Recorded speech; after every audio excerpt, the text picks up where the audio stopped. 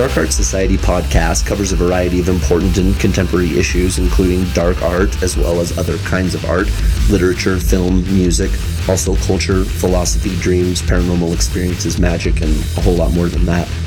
I'm Mike Carell, director of Chet's Art. I Like to Paint Monsters, and you are listening to the Dark Art Society podcast, hosted by renowned artist Chet Zar. We are recording. It's official. I just pushed the little red button. We are back. We're back. I'm back. I guess we recorded that last episode in advance, so I feel like I've been gone for a long time. But everyone else just feels like they heard me last time, a week ago. Right. Yeah, Mike went on a trip. He's back from his trip. Yeah, it was a long trip. I was tripping for sure. Yeah, it was a harrowing trip. It was at times. But it was also amazing at times, too. I mean, a lot of people, and if everyone that listened last time knows that we kind of joked about the fact that I go hunting. And I can say yet again, for 25 years, I have not killed an animal. And that's how long I've been hunting. So ultimately, I have yet to achieve that feat. Yes. And there's a lot of details that no one needs to really or wants to really know about involved in that. But the beauty of the whole experience for a lot of the people out there that can't understand this is that climbing up a tree in the dark and sitting on the side of it where you can't move in whatever the weather is like a process of surrender, and it's meditative because it's like, you can't control the weather. You can't control what's happening. And for one moment, even if it only lasts for, let's say, 4 hours sitting up there, you rise above your physicality because you get so cold and so miserable, so uncomfortable. It's definitely a trial by endurance, and you have no control over anything that's happening. But at the same time, because you're not moving, let me ask you, how often in your life do you really sit for 4 hours straight and not move and just let all of this view in front of you, that's what it is, just be and just exist in it? It seems like I can see it as one of those, intense meditation retreats. To where I've known people that have got awareness. Yeah, I've known people that have gone to those like monasteries and do this intense week-long meditation retreat with these hardcore guys, and you have to meditate on a stone floor, and all you get to eat is ice cream once a day, and all this crazy stuff. Yeah, and it's just miserable, like 8 hours a day meditating, but it's it's this transcendent thing. They try and get you to kind of transcend your situation. Yeah, it's like it's any trial by endurance for sure. Whether you're hanging by hooks through the flesh in your back, or you're just sitting on a stone floor and it's super Spartan and ascetic, and you're just like eating oatmeal 3 times a day and drinking water, giving yourself enemas or something. But this on the other hand, you're just sitting there and you get so cold that you have to start to, like, with your mind, work different muscle groups that you didn't really know you had control over because you can't really move. You're just kind of sitting there to keep those digits and those muscles warm. But what happens is, you're looking out, and it's like at a given point in time, your whole view becomes this 180-degree swath, and you're a part of it. You're not separate from it like we most feel in our lives in cities and cars, driving around, going in buildings, doing all this human stuff. For one moment, you actually feel like, I'm actually part of this. This little squirrel that's been stowing its nuts in this tree and chirping at me for the past 3 hours is just doing its thing. I'm just sitting out here trying to be a predator, trying to see if I can find a prey or call it in and get its attention. You end up seeing in a way where it's almost like omnivision, where everything's happening and all the little details and things, and you're not separate from it. You're very much interconnected with it. So, it doesn't always happen. Sometimes you're just miserable, but if you can get that and you can have that and hold that, even if for a moment, the experience will eventually fade, but the wisdom that comes from it, I think, is something that continues on indefinitely. Yeah. Well, it's something you wouldn't do otherwise. So, and also, I would, and you always joke with me, and all my friends do, because all my friends really are like anti-killing things, and really I am too. I mean, I'm the guy that scoops the spider up in the house and takes it out, the black widows and all of them. Get them back outside. But the reality is I know that we live in this very modern society where we're very, very disassociated from the things that bring us what we eat and what we consume and what we engage in. We're not really involved in the processes as we once were for a very, if you believe in evolution, huge amount of time compared to how long we've been this way.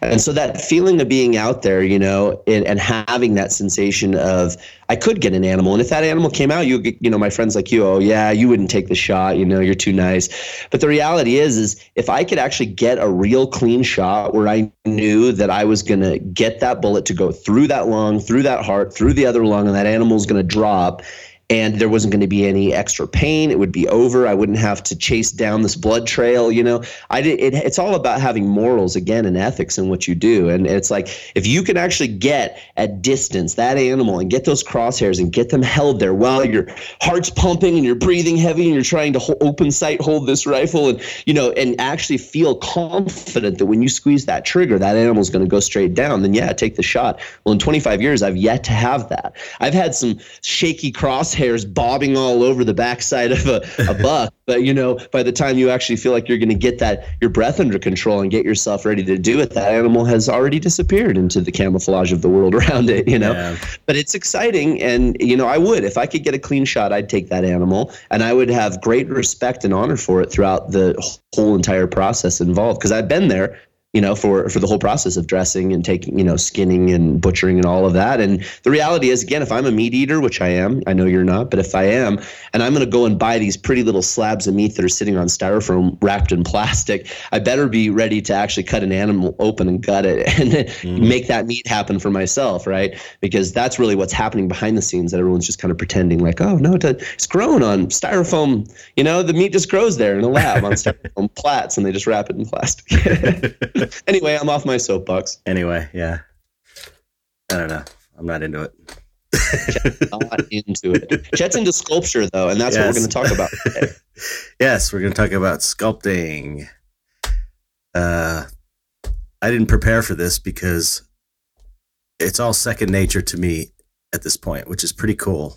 But that comes from sculpting for, 25, 30 years. At this point, maybe. It's a long time.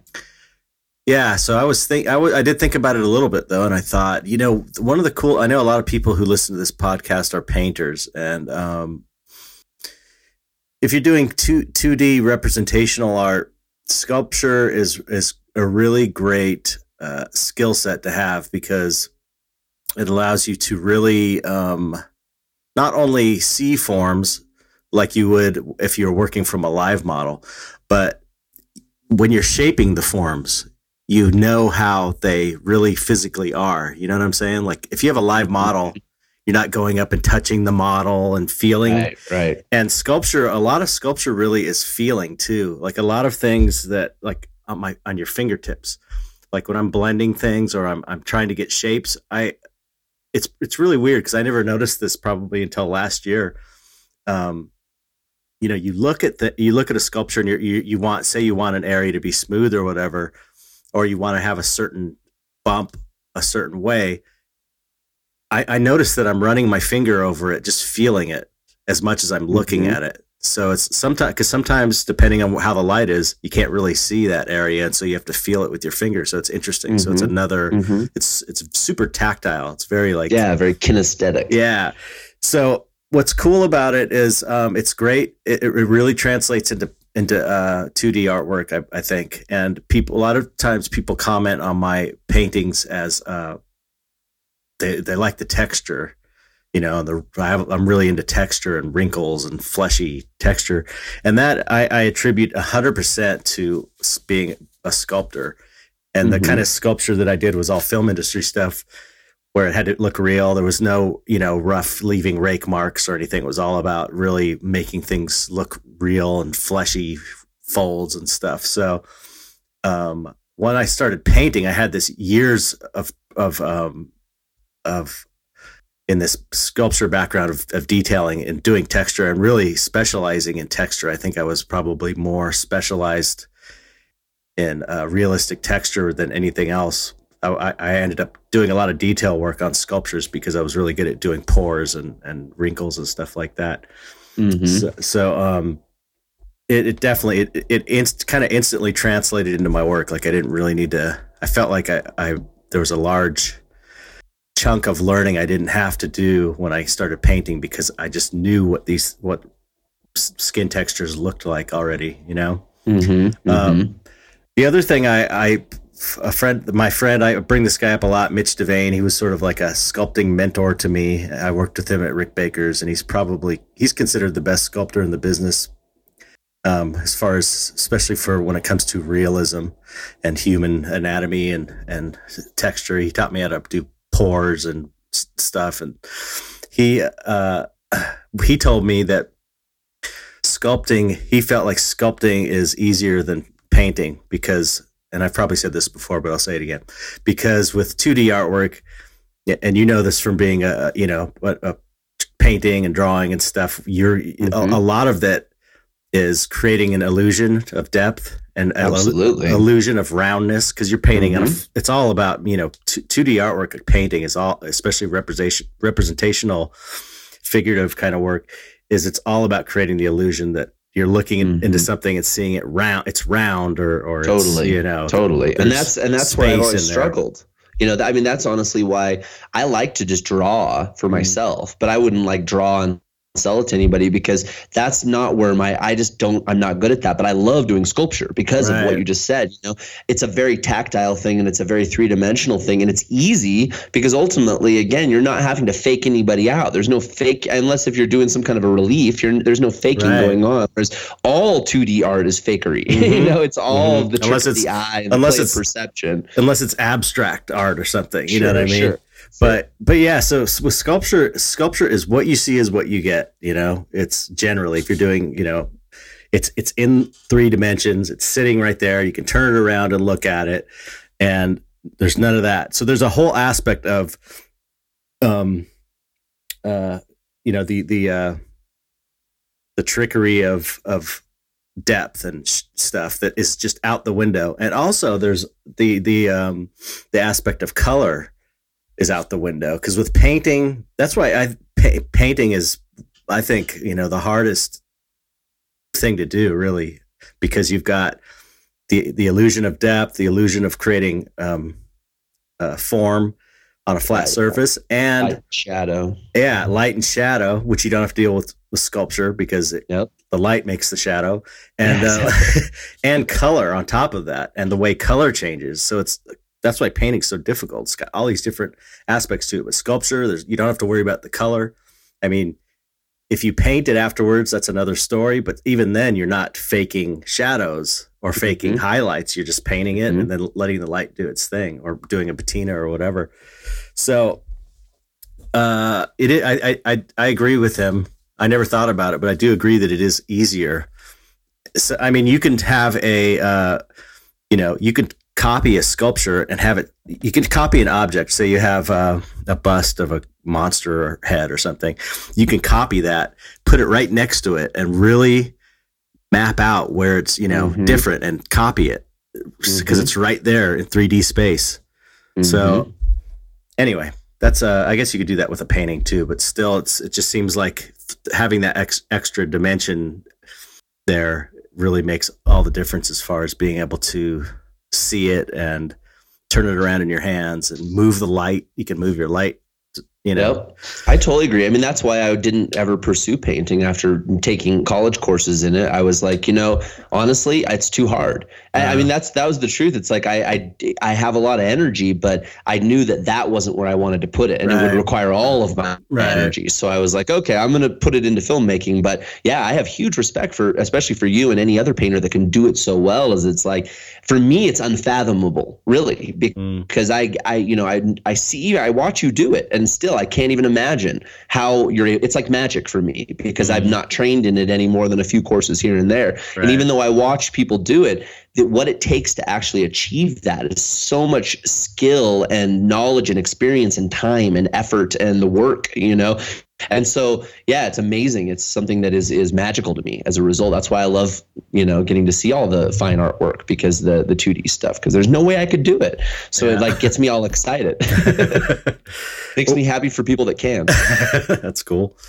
Yeah. So anyway, sculpture. So if you think, oh, I'm a painter, I don't need to learn sculpture. If you're not interested in sculpture, that's fine. But if you're interested in building your skill set and make that something that will make your paintings better, sculpting is definitely a good thing to do as a practice. And then if nothing else, it's fun, for one thing. Sculpting is really fun. Like oil painting and sculpting are like, I can't. It's really hard for me to choose. People ask me if I like sculpting better or painting better. At this point, I probably would say I'm a painter before a sculptor, but up until maybe a couple years ago, I was more a sculptor. I was in film. As much as I was a painter, I would paint creature suits and stuff in the film industry. I was sculpting all the time. That was my main job. And then I would do painting. I worked in the paint department a couple times, but I spent most of my time in the sculpting department. That was my main thing. So I forget what my point was, but do you think, though, let me ask you, do you think that for a young, maybe not a young painter, but a painter who's just getting into it, that's starting to build their skill set and starting to develop their style and actually, understand the basic techniques involved, do you think that it would be a beneficial thing for them to be sculpting the things that then they intend to paint, so that they actually have a three-dimensional awareness of the thing that they envision in their mind before they actually commit it to oil paint? Oh, yeah. Unquestionably. I've said it before that if I had the time to do things the way I wanted to, I'd probably sculpt, every head, and then use that as reference to paint it, just to have it there. And because one of the cool things, aside from it just burns into your mind how physical things look in the physical world with light and shadow on them, not only because you're looking at them like you would a model, but you're painting or you're shaping them with your hands. I think that kind of gets buried in your subconscious to where what looks right, because you're staring at this three-dimensional object and you're shaping it, and the anatomy, and it just gets in there, It's almost like you can feel the backside of one of your paintings or something. Right. Yeah. Like on my paintings, I have a feeling of how it would look three-dimensionally, and if I rotated it around.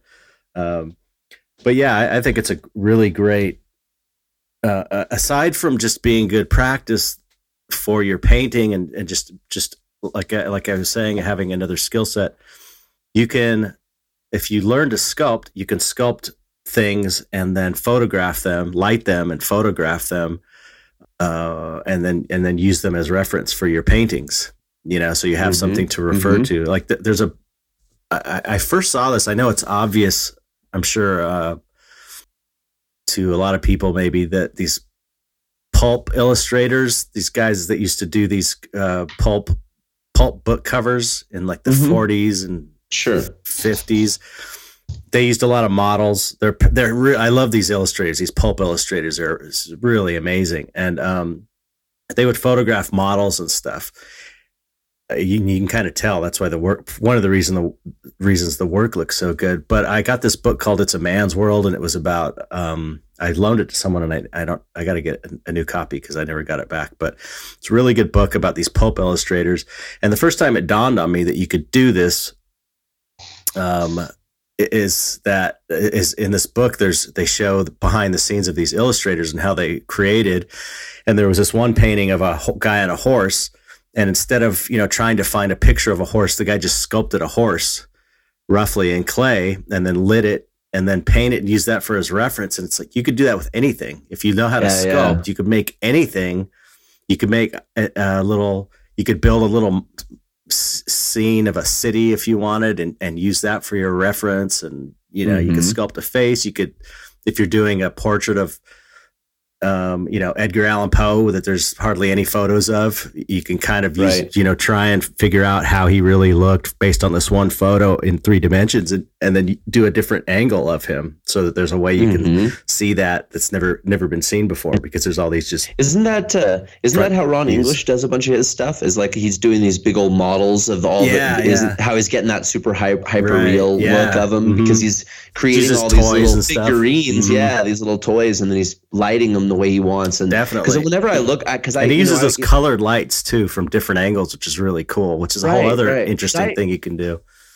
Yeah, it's like, because I didn't know anything about his process until I interviewed him for I Like to Paint Monsters for the documentary, and I went over to the gallery to meet up with him, and he had his stuff up, and I'd never even really seen any of his stuff aside from the obvious stuff everyone's seen, the Joe Camel stuff, the Billboard era and all that. Right. But yeah, I went in there and I was like, I think there's a Corey Helford gallery. And it's amazing because you get up close to it and you look at it, and it's so tight and so hyper real that it almost is like it's almost psychedelic. You know? it like almost causes you to feel like you're having a psychedelic kind of experience because you're standing so close to it and they're so big that you kind of fill your whole view with it, where you almost can't see anything else, but you can still, pick out detail. It's creepy, and I think it's because of the models. I think that's why he's so good at that. I don't think he can do it without the models. Well, a lot, I know people have a weird thing about using reference, but reference is, if you need to use reference, you should absolutely use reference. People that's what they teach in college. That's what the old masters did. All those great paintings are people painting from life, and it's totally legit. It's actually more rare to not use models. Sure. Gabe uses models. Gabe Leonard uses a lot of artists. I use references when I need them. Rick Gallagher's done some for you, right? Yeah. Oh, yeah. I've got a bunch of great black magic shots that I used for Gunpoint, that painting. I used a photo I took of him from that time. We took a bunch of pictures in my backyard, and the other one was Stalker, that painting from the Dystopia show. That was based on a reference. So, I can get away with it for whatever reason. I don't always need it, but when I do, I've got no problem taking photos and using that as reference. And like I said, if I had the time, I would sculpt everything, It's so aside from it being good for your artistic development and learning about form and how light and shadow hits, it's valuable in the sense that you can use it for reference, photo reference. So Guy, it's super fun. It's super fun. Guy Aitchison does it. He does those really amazing paintings of these crazy kind of biomechanical psychedelic forms, but he sculpts those and then he lights them and paints them. He's a tattoo artist. He's also a really great painter. Well, and then on top of that, if you add to all of that once you've sculpted it, you can then do all kinds of things with that sculpt. Right. So then there's this whole other dimension that unfolds, and now it's like, oh, I've got this sculpture already. So now how can I utilize that for reproduction purposes? Yeah, you can mold it and reproduce it and sell it, or you can mold it and then modify it, recast it, modify it, shrink it, change you could do so much with it. It's just a great skill set to have. And I should say, I don't know if I've said this on the podcast before, but when I first started when I first said I'm going to be a fine artist, what I wanted to do was sculpture. I wasn't even thinking about being a painter because I knew I was way better of a sculptor than I would be an oil painter. So I did that soft spot sculpture, which is really the first kind of fine art thing I ever did. And I did it on my lunch hour and on weekends. I would take it home. I was working at Rick Baker's, and so it's mostly done on my lunch hour, sculpted.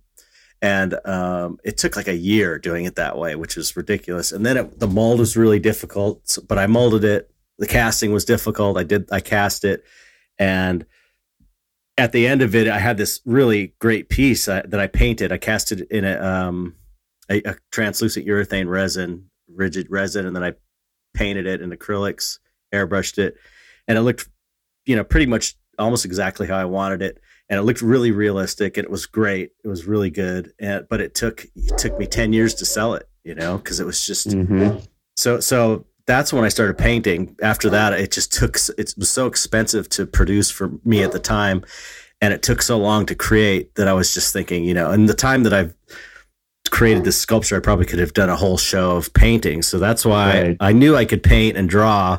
I just had never really tried it. So that's when I decided to go with painting. And now I'm kind of coming back to sculpture because I always had it in my mind that, once I get to a point where this is my career, I'll be able to go back to sculpture, incorporate that. And so, I mean, it's so funny. I don't know if you know, Thomas Kubler. I'm not sure how you pronounce it. Yeah, I love his stuff. Amazing so stuff. Incredible. So good. He's a sculptor. And I have a book. He does the Ed Geinball machine. If any of you guys have seen it out there, and it's like a shrunken head with like a gumball, a glass thing coming out the top of it, and then you move the mouth and it comes down and pops out, and it's like Chris Velasco owns that one. Yeah. So I mean that that kind of gives you an idea if you haven't seen his stuff, and it's like hyper. It looks so real. It's like you went into a like a curio shop in the islands, and you found like this thing, and you're like, oh my god, that's a real head. That one is like that, but most of his other stuff are full life-size figures that in silicone that look so real. They're just amazing, and they're slightly caricatured a little bit, exaggerated. Didn't he do the Elephant Man? Yeah, I think he's done the Elephant Man. He did. My favorite one is this kind of two-headed hillbilly, like Frankenstein. It's just unbelievable, and it's just amazing. So the funny thing though is, he's done some other stuff, like a kind of a fortune teller. And but it's funny. I had a book of stuff that I wanted to do when I wanted to start sculpting, and it was so similar to what he was doing. I'm glad he did it instead of me, because his are definitely better than what I was thinking. But what I was thinking was these kind of indigenous busts of indigenous people, like Native Americans and stuff, Africans, real ethnic, but from like another dimension, basically. Which isn't that unusual now, but this was in the late 90s. It seemed way like before Avatar. Yeah, right. But it was like they all had jewelry and braids and nose rings, and so that's and also let's give them a heads up. If you guys watch Chet's I Like to Paint Monsters, the documentary about Chet, there is one of the creatures he's talking about. I filmed it, and it's in the film. Is it really? And I know, and I know this because we were going through all your old stuff. It was from the files, the old art finds, right. And we were going through all that. And I saw one of them, and you told me the whole story, and I filmed it, and it made it into the film. Oh, cool. So yeah, that's funny. We watched for it. Now I didn't even know that. I have to watch it again. I can't stand watching it again. There's tons of Easter eggs in there. Actually, we've talked about that before, but I liked playing Easter eggs. So. I wouldn't mind watching that movie if all the parts of me were cut out. And then it would be like, this is kind of interesting. I actually just thought to myself, change my voice, put someone else could redub my voice so I don't have to listen to my voice. It's been a year and a half since I watched it, and I think I might actually be able to watch it now and really see it. Yeah, like see it like a real movie, like not like this thing I'm so involved in that I can't even like get beyond stupid little petty nasty stuff, but just like actually be able to see it as like a real film. Which is great. I mean, then maybe I'd be like, wow, I made a good movie. I should watch it too. Now that you mentioned that, I haven't watched it in so long because during the film festival and the editing and everything, Mike saw way more times than I did, and I always had to watch every edit and the film festivals. So we've seen it way too many times. So it's kind of like hard to watch now for especially me because I hate myself. Not really, but I hate my. You know how it is hearing your voice on a tape recorder. I'm sure everyone's experienced that. Especially when you had to you go to these festivals and there's this huge screen and your head is like the size of, a one-story building. And it's I know people think that would be so great and such an ego massage. And it's like, it's nice. And you feel like, oh, I must be important. And there's a movie about me on a screen, but the pain of seeing yourself on a screen and hearing having to listen to yourself say the thing, and you're thinking like, if only painful. I could have, I would have said it this way, but I couldn't because I was just on. You asked I know. Question. I look at it's the pain is a lot worse than the good you feel from it. Yeah, and it's like for me here, I get done making it, and all I can think to myself is like as I'm watching, like, oh, I should have done that with the color correction there, oh, the audio's lagging just a tight bit there, and no one gives a fuck about that shit. So now I'm like, I think now that I don't care about that, I might actually be, because I'm not invested. I might be able to actually watch and be like, wow, okay, cool. I think just about everything that I said in that interview, I look at now and I'm like, I would, if we made this movie now, I would have been able to be so much more eloquent with it. Because that was the first time I started doing interviews, really. That's how I got pretty good at speaking and doing interviews is because of the documentary. Because you interviewed me so many times, it kind of. But anyway, so that's we're getting off topic here, but yeah, we are. So back to sculpture. Yeah, but if you want to see the crazy native, indigenous, aboriginal, alien things, there is one in the documentary that's in the B-roll at some point in time. I can't tell you where. You're going to have to go find it yourself. There's a lot of fun things to find. Anyway, sculpture. Yes, so I was going to do that. That was my show. It was going to be a bunch of these busts and super realistic silicone hair painted. And then I did Soft Spot as my kind of test to see how this would be. And I was like, oh, this isn't a good idea. There's no way I could financially, I just can't handle it. And so then I went into painting, but I always wanted to do sculpture. And now I was able to ultimately I sold that piece, the Soft Spot, and then I made a bronze. I had Grant Standard bronze it, which is cool. So I do have a bronze. Oh, it's amazing, guys. If you haven't seen it, it's like, I mean, seriously, I look at that piece because I've seen it at like 3 shows now because they kind of have it hanging around, and it's like, or maybe 4 even, but it's like, you can't even really understand how amazingly conceived it is until you get up close to it. It's like, I look at that and I think of like Rodin, you know? I mean, really, it's like, it's heartbreaking. It's so beautiful. Someone's got to drop some money. I know. Well, that's the thing. It's $7,500 as a bronze, and it's on a nice marble thing. And it's, for a bronze, it's actually a great price, but it's expensive, man. It's a lot of money to drop. So it's still available. Well, I mean, the only Chet Zar I have is $975. So yeah, I know what range we're talking. It's $7,500 ain't mine. Yeah. I mean, and it's clear that I put all my heart into that sculpture. It's way over detailed. I mean, it's good that I did it, but it's every single pore. It's got goose flesh on it. I mean, it's really, really, I took all the technology that I learned from Mitch Devane and working at Cinovation with people like Kazu and Matt Rose and Steve Wang and these guys, and I put it into this sculpture. So it's detailed like a Rick Baker movie piece would be. That's how detailed it is. And somehow and it's in bronze. Yeah, and Grant somehow made the bronze absolutely flawless. Like there's no seam. I don't know how he did it. I don't know how he did it because it's amazing. It's just perfect. So it's incredible. Anyway, not to toot my own horn, but the bronze really came out pretty fucking amazing. And I'm about to start painting all those busts for the Kickstarter because that I did sell an edition of that plus some artist proofs. So I have all those casts, but God, that's another story. Well, and hey, and actually, speaking of dystopia, just a little tidbit for the folks that are listening that are invested in that project. Soft Spot, you guys get to learn all about Soft Spot. I know all the down and dirty details of Soft Spot and how Soft Spot works and what it is. And dude, there's such cool details about that creature. Like this whole, because Chet, I don't know if you knew that one in advance when I asked you the question. I was like, so what about Soft Spot? No. If you just like right away knew, but I know that at some point in time he was like, well, it's got this thing with the eyes on it. Yeah. And I also won't say anything else because I don't want to spoil it. But it's so cool when he told me it. I was like gushing over here, like, oh my God, Soft Spot. In fact, that I know what you're talking about with the eyes, and that was something that it's not totally clear from the sculpture, I think, until once you know it, you're like, oh, that's cool, So that'll be pretty cool. But I'll say one last thing about what? Yeah, go ahead. No, go ahead. I was just going to say that's the big aha that all these dystopia people are going to get, and is that, but you're going to get that for like almost 100 different things, and that's just one of them. And I didn't even give it to you, but if I'm this excited, trust me, you will be. Anyway. Yes, it will be worth the wait. I have to keep saying that. It's really true. True. And it's killing me that it's not done yet. Oh, it's killing me every day. It's killing me. I dream of the day when it's finished. I'm going to be so happy. But anyway, okay, sorry.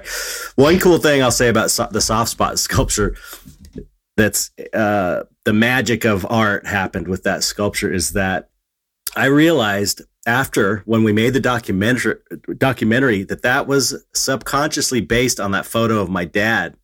Yeah, eating the cookie where he's laughing. Yeah, because I pointed that out to you. Can't you see it? We were going through there on those shots, and I said that to you. I was like, "Doesn't this look just like that?" And you were like, "Oh my God!" Yeah, and it's so it's so deep. It's really it's the art thing that happened. It was from my subconscious. It's called Soft Spot, which I made like a soft a soft spot in a baby's head is the area where the skull hasn't sutured together yet in newborns. Yeah. So I made that kind of indentation because I remember when Fritz was a baby, he had that. And that's when I first learned about that. So I made that in the sculpture and I called it soft spot because also there's he kind of looks like he's, shy, or it's hard to, he's shy or grinning or grimacing. You can't really tell, but it's got a feeling of like I have a warm feeling to it. Like you feel sorry for it sort of. And it so represented my relationship with my dad, my biological dad, that, he had so many emotional problems and I had this soft spot for him, but the things he was doing to the family was really so bad on so many levels. And I always felt like I had to defend him until I grew up and realized he did so many kind of shitty things, but it was not really his fault because he was mentally ill. So that's what art is all about right there. And that's that magical discovery. That's the magic of art. Yeah. Incredible. Yeah. Really incredible. So, well, and it's so perfectly exactly posed that it's like, it's bizarre because he's in the exact same expression and face and he's having this happy moment, with the chocolate chip cookie. And when you guys are watching the film, that's in the first quarter. It's the first act of the film. It's right around the end of the first act of the film. So. And I guess that does kind of answer the question if it's really a grimace or a smile. Because he is laughing in that picture. He's genuinely happy. You can see it. And all the rest of the stuff, he looks pretty hard and pretty serious, but he's cracking up there. Yeah. So anyway, let's move on to more technical stuff about sculpture. Yeah. What I do with my there's, in general terms with sculpture, you've got water-based clay and you've got oil-based clay. And those are the two castable clays. These are clays that you need to mold in order to make a permanent piece from, if you want to do that. As far as so those are the two castable clays, and then the other clays are polymer clays like Sculpey, Super Sculpey, and they are clays that you bake in the oven and they harden, and that could be your final piece. But it's not very archival. I've got pieces from when I first started painting, they're kind of crumbling a little bit, so you have to be really careful with it. But that also depends on how you bake it. If you bake it right, I think it can be really solid for a long time. But if you want to go for longevity without molding things, because molding is and casting is a whole other ball of wax. But there's epoxy clay, which is basically epoxy putty, like plumber's putty, but made to where it's more sculptable. And I know Jim McKenzie does that for his pieces. His piece he did for of his dog was that scarecrow Gordo. Gordo. And the scarecrow sculpture he made out of epoxy clay, and that's basically dries like a rock. Like it's gonna last forever. But the downside to that is, or the upside is, you don't have to mold it. You could paint it. The downside is it's not translucent if you want to get that in your in a casted sculpture, and it is kind of difficult to sculpt. It's not like you can just get a bunch of epoxy clay and sculpt it with regular tools like you would. It's like I'm not going to talk a lot about epoxy clay, but I will. So I'll just get this out of the way. The way you sculpt with epoxy clay is you kind of have to build an armature out of wire and maybe aluminum foil to get your basic shape. Then epoxy clay is a 2-part clay. I use Apoxie Sculpt, APOXIE Sculpt. It comes in different colors. From Aves, AVES is the company. But you mix equal parts, like putty, like dough. And it's really doughy and thick, like plumber's putty, if you've ever used that. You get you block out the base sculptures. You got to use gloves too. You block out the base form over your armature, and then you let that set, and it should be smaller than your final sculpture is going to be all the way around. So you're just kind of building this armature. Then you let that cure for 24 hours or whatever. I think after about 3 hours, it starts to firm up. This is one way of working with it. And then after that's dry, you've got this kind of solid armature. Everything's smaller than you would be working on it. No detail, just the form. Then you have to go mix some more and add to it. and you can blend it. You can, if you want to do secondary forms, you can blend those off onto that and use terpenoid or some kind of odorless mineral spirits with a brush and smooth it. But then, so you have to kind of keep building up that way, let it cure, add more, let it cure. And then if you want to do stuff like skin texture, you have to do an outer layer, let that cure until it starts to get firm enough to where you can push pores and stuff into it. Because when you're first sculpting with it, it's almost like bubble gum. It's just not sculptable. So it's a weird process. It's not intuitive. And then you can sand it. So I know Jim McKenzie does a lot of sanding, and it's just like, it's great. And you have a piece that's totally solid. It's never going to go away, totally archival, but it's a lot of work. So I don't prefer to use it unless I have to, but it takes a lot more time than regular sculpting. So that's the epoxy clay.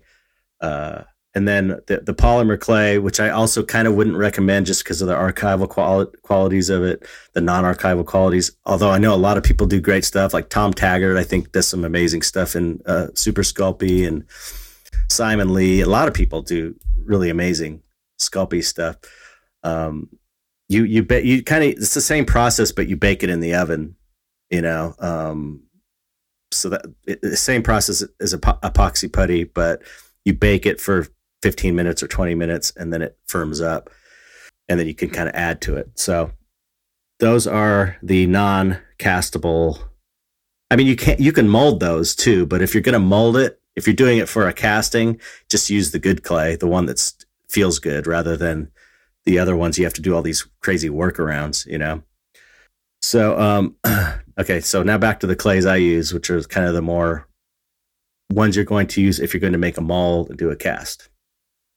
Does that all make sense to you? Yep, that all made perfect sense. Yeah, I'm nodding because I'm following along, not because I'm not interested. Yeah, because you remember I'm super visual, so like the whole time you're saying all this, I'm like seeing this whole thing going on in my head of like I was picturing Jim McKenzie working with a Dremel, like on the little scarecrow face and stuff. Like, yeah, I'm following along, and all that made sense. And I've never worked with any of those in that fashion before, except for when I was like a teenager. I used to use my dad's 2-part epoxy, the putty back then. Yeah. I would use it to make affix my bongs together. So like I'd have, I'd need like a stem that a female piece could slide into that would go into a PVC joint. And so I'd use that putty to like, smooth it together and make it a nice smooth seam. And the blade, the flame's not hitting that part, so you're safe. Yeah, it's perfect for that sort of thing too.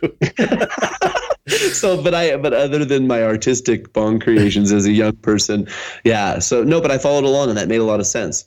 Okay, so I'm going to go explain the casting process quickly, because some people don't understand that. People tell me, I'll post a resin cast that I've done, and I know a lot of you listening know what's up with that, but I'm going to just do a quick overview for people that don't, because some people they'll see something and say, is that clay, and how do you make the clay harden, and it's usually a resin piece or whatever.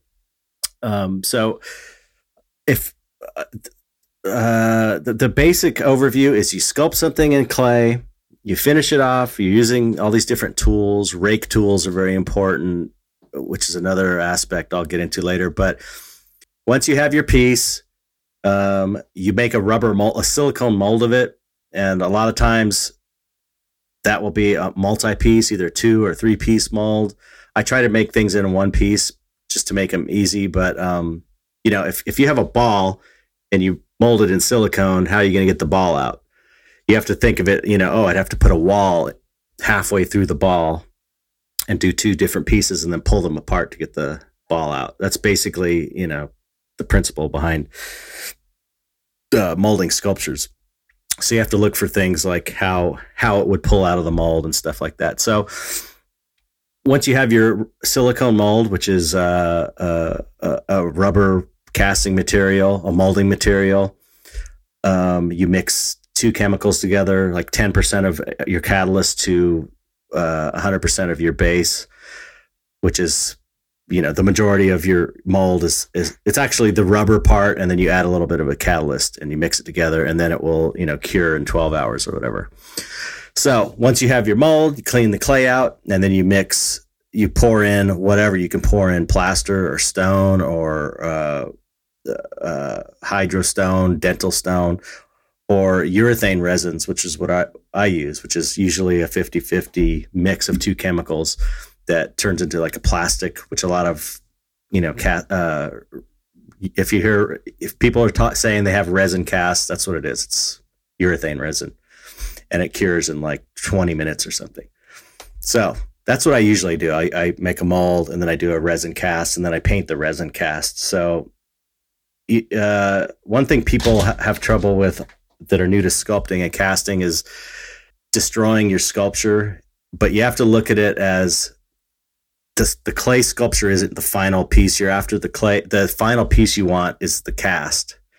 So destroying your sculpture in the process of molding it is part of the process. If you're able to get your sculpture out of the mold in one piece, that's cool, but it's never expected that that's going to happen. So you just got to remember that your casting is your final piece that you want. That's your goal, is to get these resin casts. And what's one of the cool things about molding and casting is that you can make multiples of one thing. Once you have a mold, you can pour as many of them as you want. Maybe get 60 pulls out of a mold before the mold starts to deteriorate.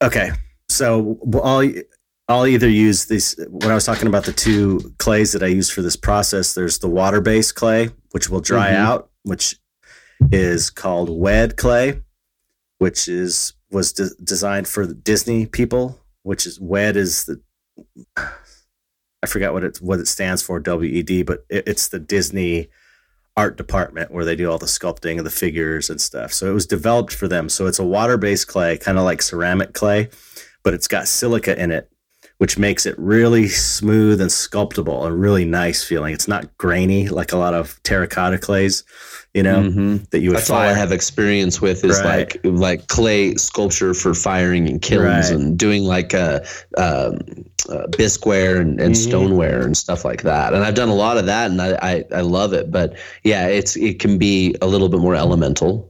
Yeah, and you got to make sure there's no air pockets when you're firing it. That's so firing water-based clays like that is a totally different thing than doing molds and casting. It's not even in the same universe almost. No. It's in the same universe, but they're still really far on the ends of the spectrum. Very far, and that's all of my experience and all of my schooling was in that kind of sculptural work, where I would create something and it had to be fashioned in such a way that you could actually fire it multiple times and glaze it at different stages between in order to get this art piece at the end that's a one of a kind stoneware piece that's glazed and sculpted exactly as you want, and that shit's hardcore. But it was a blast. Too. Yeah, it's fun. It's super fun. My favorite stuff. It's a blast when you have an air bubble in there and you fire it and it explodes.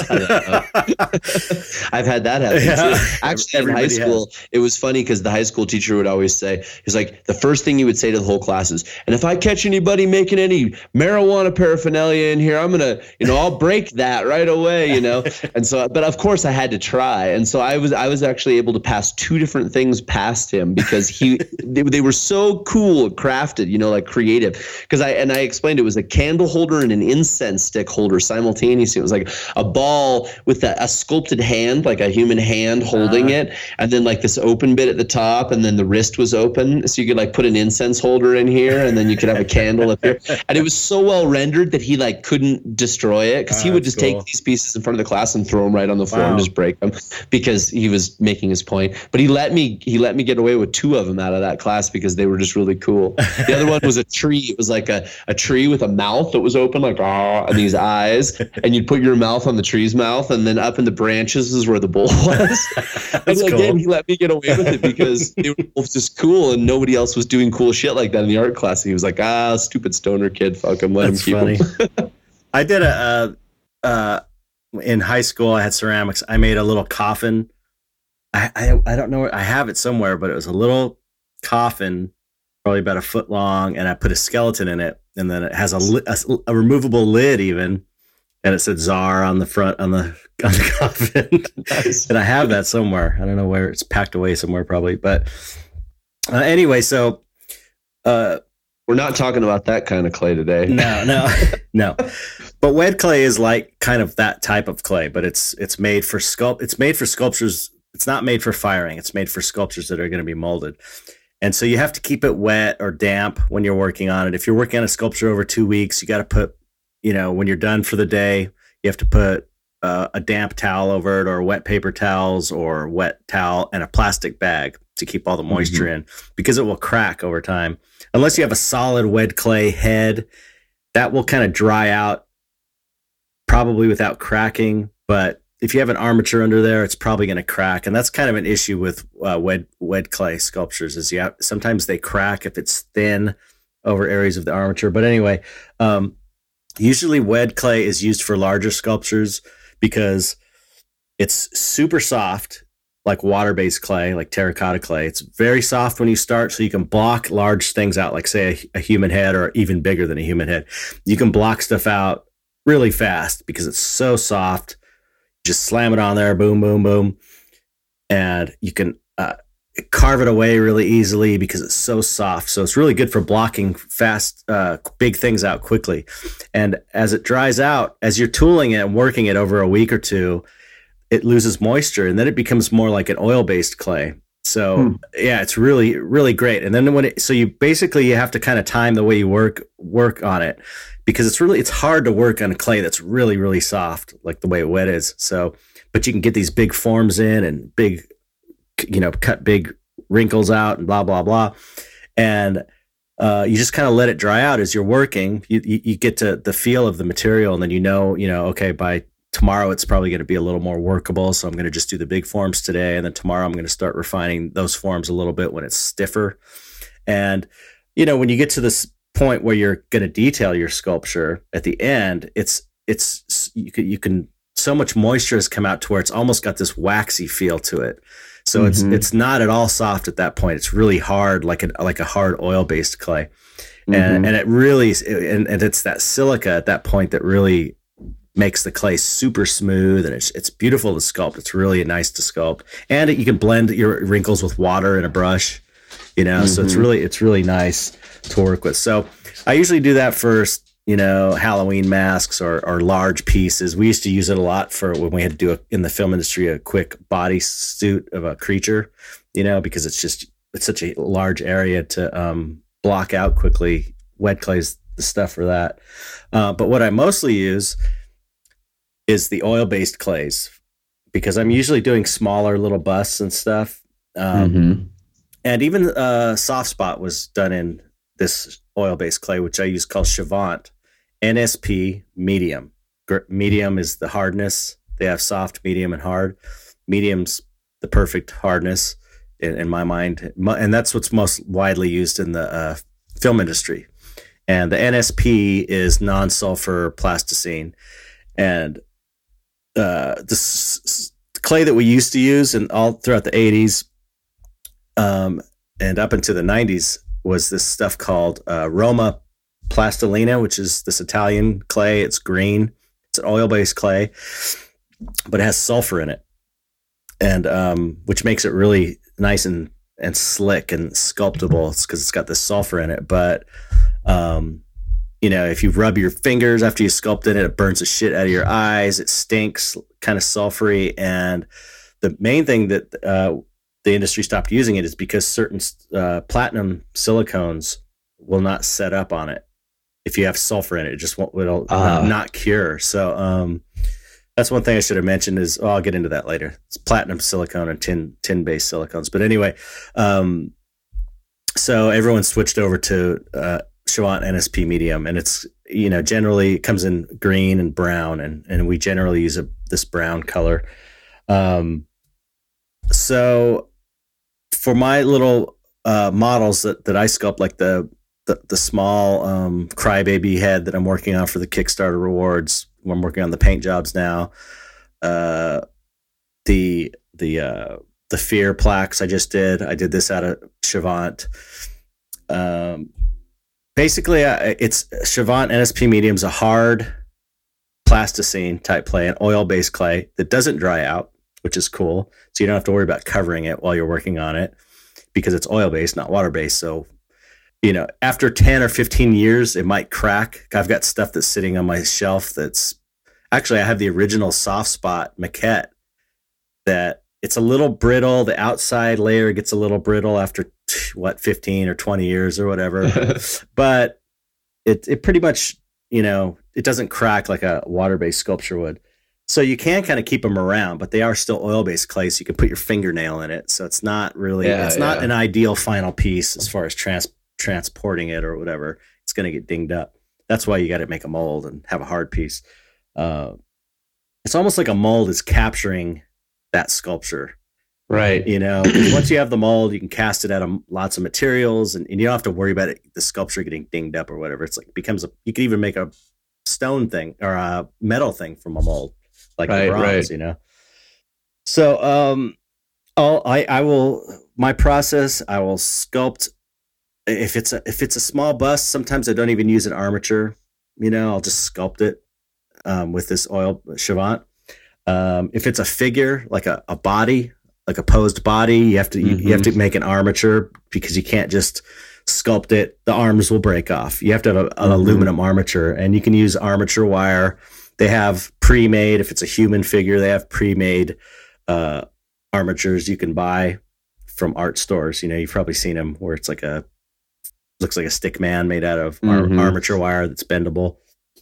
But generally, I just do them out of big blocks of Chavant. And so I use the thing about Chavant medium, when it comes in a block, it's pretty hard, and it's hard enough to where you can't really work it into softness with just your hands. You could, but it would probably take you all day to soften a block, and it would kill your hands. So you can put it in the microwave to soften it, but that's not the best option because it heats from the inside, and you get these molten. It's kind of soft on the outside, and you stick your finger in there, and then it's molten Chavant, which is like napalm, and it just sticks to you and burns the shit, and you can't get it off. I know someone who was melting Chavant and spilled a whole thing on their leg and got 3rd-degree burns on their leg. Wow. Really bad because it sticks, it's like thick, muddy. It's like mud, but boiling mud. Wow. Yeah, so you have to be kind of careful with using a microwave. You can use a box. You can make your own box, put a cardboard box even. You have to be careful not to set it on fire, but you put aluminum foil, line it with aluminum foil, and stick just a regular work light in there and put some Chavant in there, and that works to heat it up.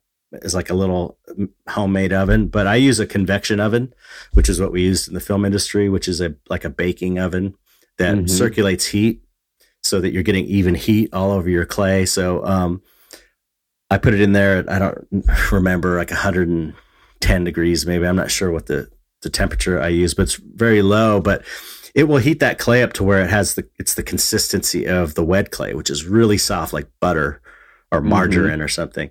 And then I block things out using the oven, block it out quickly. And as it cools, it gets really hard fast, So you kind of get your main forms there. Then I start, I do a lot of it with my fingers, just getting the forms. And then I start kind of tooling it down with these things called rake tools, which sometimes you can make out of jeweler saws, or you could make by twisting music wire, it's called. You can twist it to make a braided wire tool and make a loop out of it. You can buy all these tools at Sculpture House maybe is a good place for them.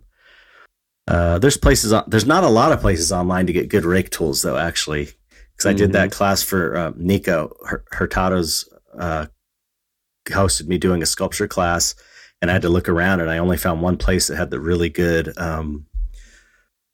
braided rake tools. So anyway, the reason you use rakes is because it evens the surface as you're raking it.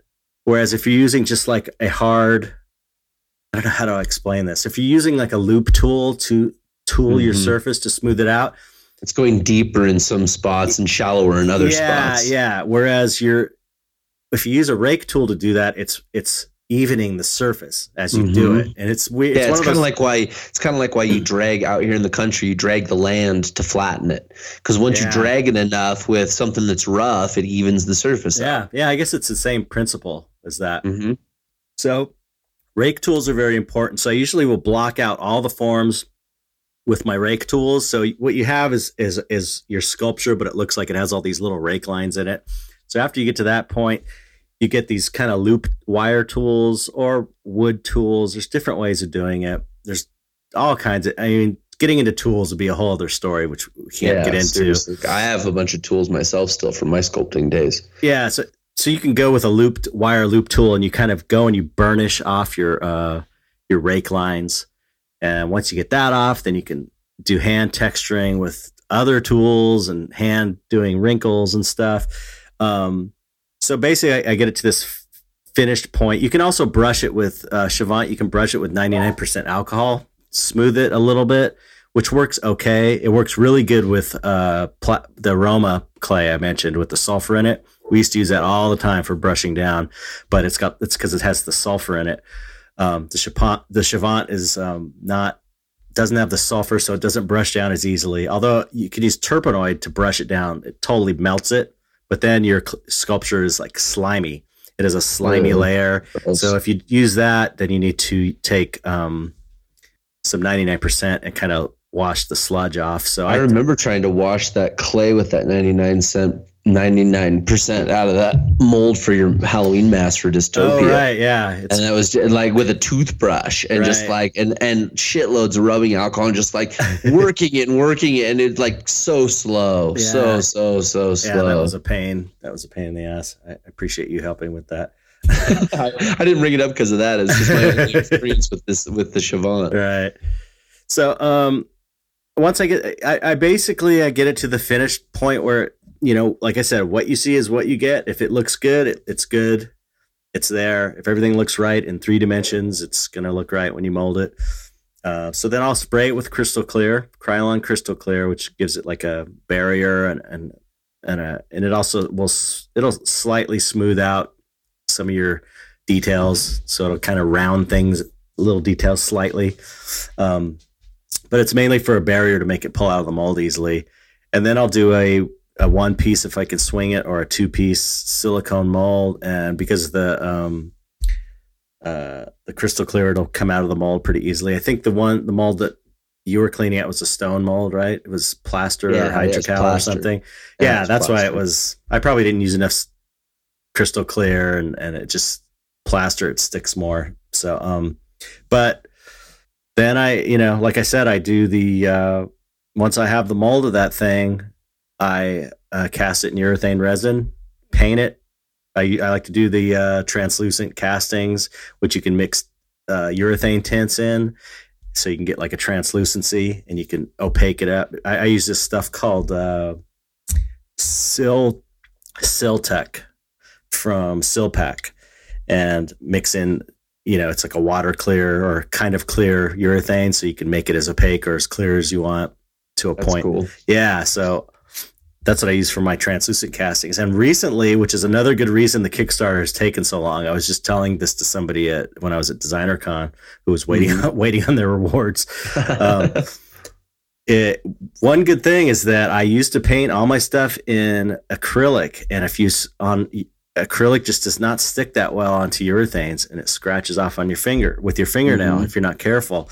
But I started painting the resin castings with oil paint, which I'm doing for the Kickstarter reward stuff, and it just will not come off. I'm so excited about that. Oh, that's awesome. Yeah, it's just like completely bonds. I can, I'm familiar with oil paints. You can get the same kind of washes as you would with acrylic airbrushing. You get the same look as airbrushing because it blends so well in little washes. So, oil paints are just the perfect thing to paint urethane resin with. One thing I'm going to mention too, I mean, we're getting to the end here, but tin silicone versus platinum based silicone. I don't know what that really means. Somehow tin is used in this cheaper silicone and platinum's used Like I said, well, platinum's definitely a more precious metal than tin. I just don't know how that relates to a rubber mold. It's so weird to me, but it's a chemical thing.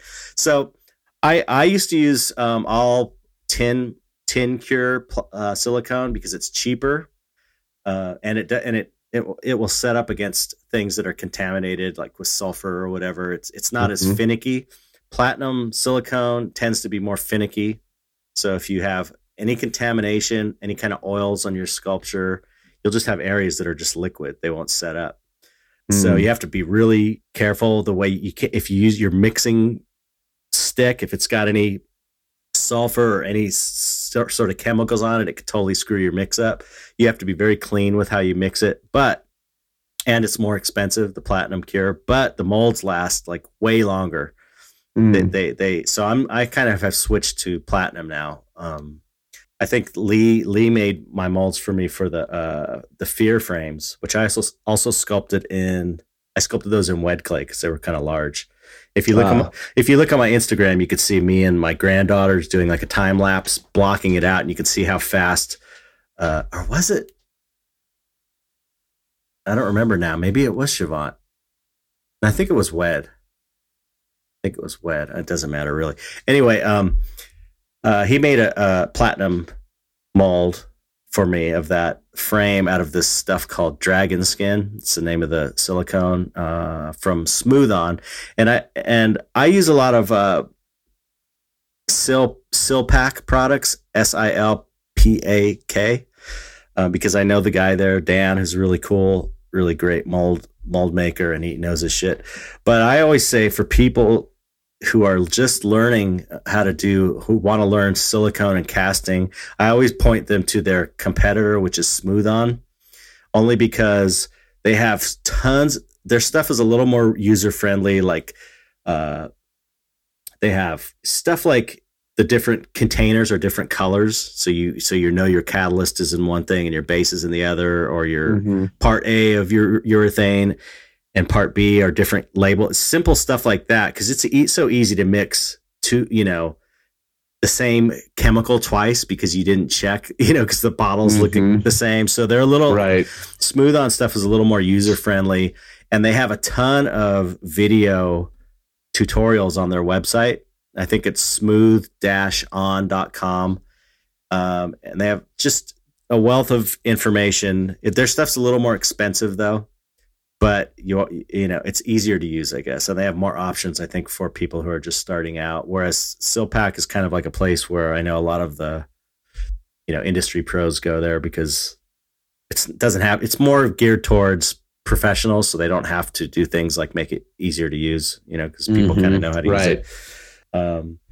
So anyone interested in casting and molding should check out, go to smoothon.com, check out their videos. And there's a lot of information on there. And there's a ton of information on YouTube as well, because there's all kinds of little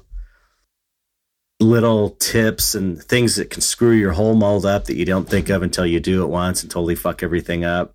There's it's an expensive hobby. That's why I think a lot of people don't get into it, because the stuff is not cheap. You're talking $80 a gallon for the cheap silicone, 130, 140 a gallon for the good stuff. And, I remember getting, when I was first learning, when I was a teenager, getting this stuff called Ad Rub, which was this nightmare urethane rubber that was just super toxic. And I remember, making a case mold and just the whole thing, I didn't make it right, and it all leaked out all over the floor, and it was like I saved all this money up, like $100 or whatever. That sucks. And I come out the next day and the whole thing had leaked out. It's like, oh well, you're out of luck.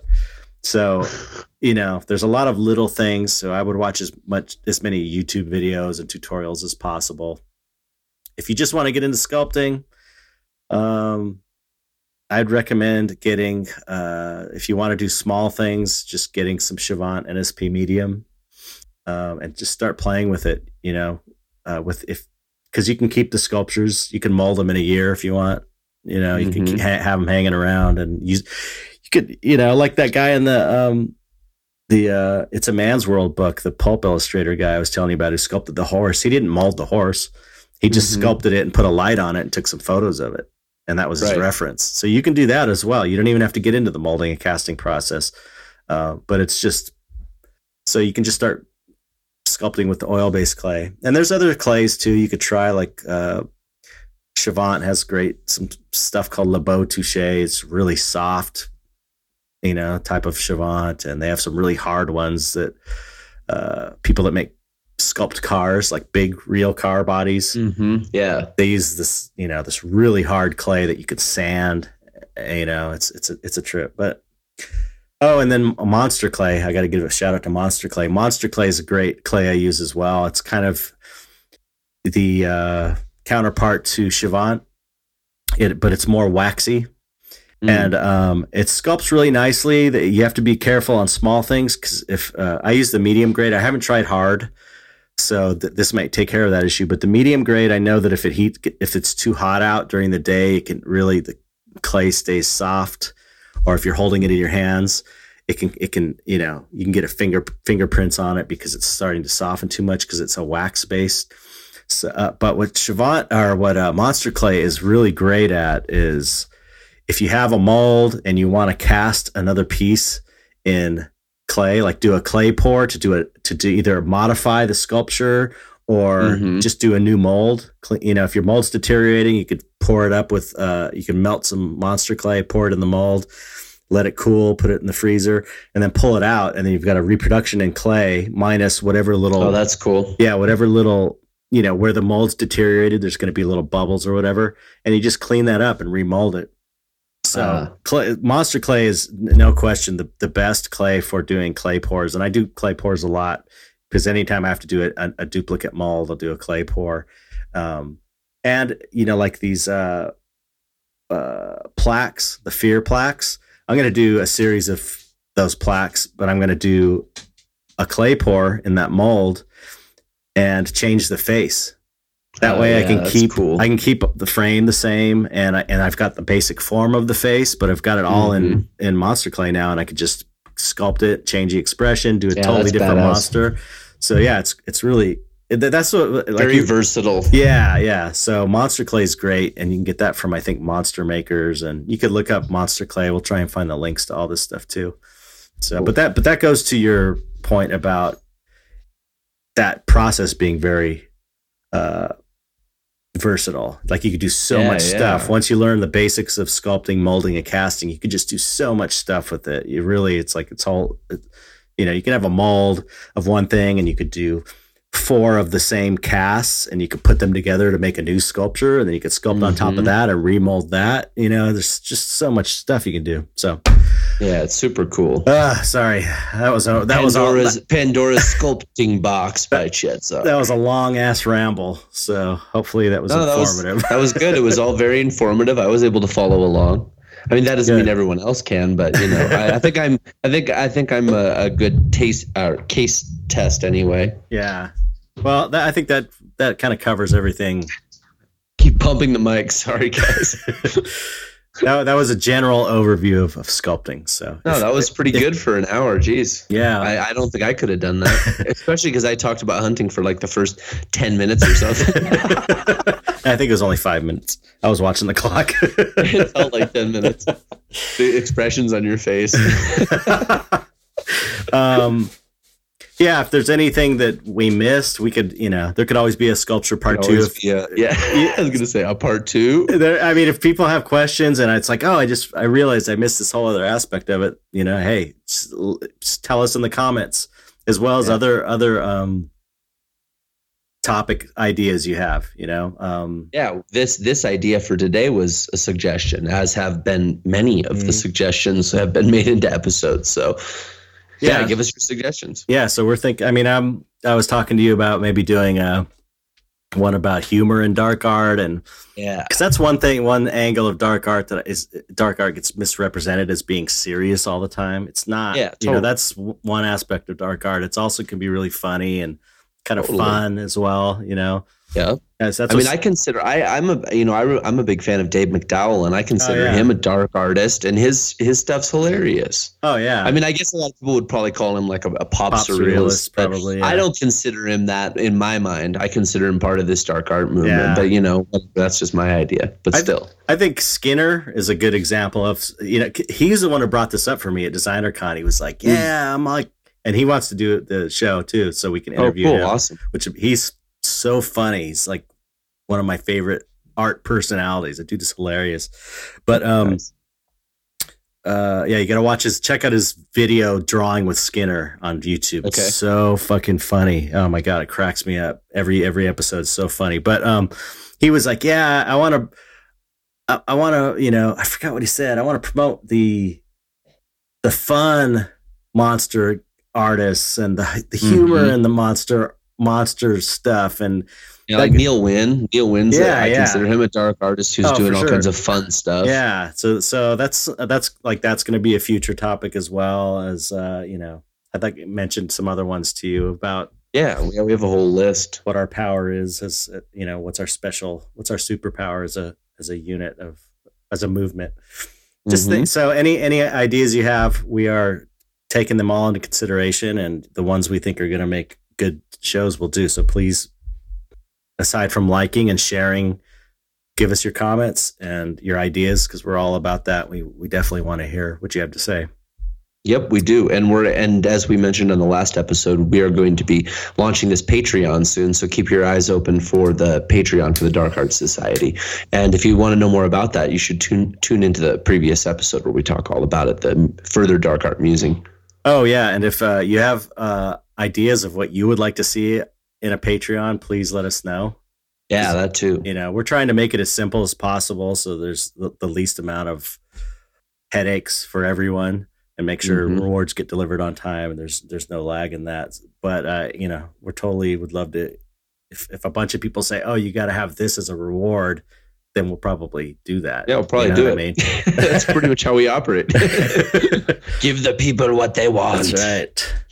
Well, thank you everyone for tuning in. We always appreciate it. Make sure to tell people about it. Chet keeps tripping out on the one hand how cool it is, how many people are like, "Oh, I love the podcast," but then also on the other hand, like, "Wow, I didn't even know you had one." So yeah, keep spreading the word, and we really appreciate all the listens and the comments and the engagement. You can always rate and review us on iTunes. That's kind of the premier platform for rating and reviewing us, but you can also hit us up on Stitcher and on Podbay and on Google Play and SoundCloud. A bunch of different platforms. SoundCloud, of course. Well, that's what I never even think about that, because that's where we're hosting it. So it's like I always just think obviously SoundCloud. Yes. So thank you. Please share. Please spread the word. Like I said, I'll say it again. I heard all weekend at Designer Con that people are saying, "I'm addicted to the podcast. It's so great. Thank you for doing the podcast." So it is a good podcast, we know at this point. It has been vetted by the fans, and they like it. So it's just a matter of getting the word out. If you want to know what Chet was really thinking about this podcast when we started, go back to the first episode, because like within the first five sentences of the episode, he's like, maybe this will just be a big waste of time or something. Maybe it's gonna suck. Maybe it's gonna suck. That was what it was, right? Yeah. So. Well, anyway, now I'm glad that 37 episodes later, you don't feel like, it doesn't suck. Yeah, it doesn't suck. That's what we can say about this podcast. Well, and it's fun. That's the other thing too. I enjoy doing it. With week. It is. It's cool. I always. The reality is, we'd be having all these conversations whether we were recording it or not, I suppose. So might as well just record it. Yeah, that's true. All right. Well, thank you everybody for listening. Thank you, Mike, for listening to me ramble. I know you're tired. You look exhausted. You should go take a nap. It's been a long series of events here for me. Yeah, I'm a little worn out. I saw your eyes kind of closing a couple times. No, it's my contacts are all dried out. I've been wearing this they're like monthlies, and I've been wearing it for like 5 months, and so I need new contacts too, but I can't afford them. So that was actually me trying to rehydrate my eyes. I like saran wrap wrapped around my grapes of eyeballs. Yeah, anyway, that's a little more information than anyone needs to know. We'll catch y'all next Wednesday. Thank you so much for tuning into the Dark Art Society podcast. All right. Thank you and goodbye.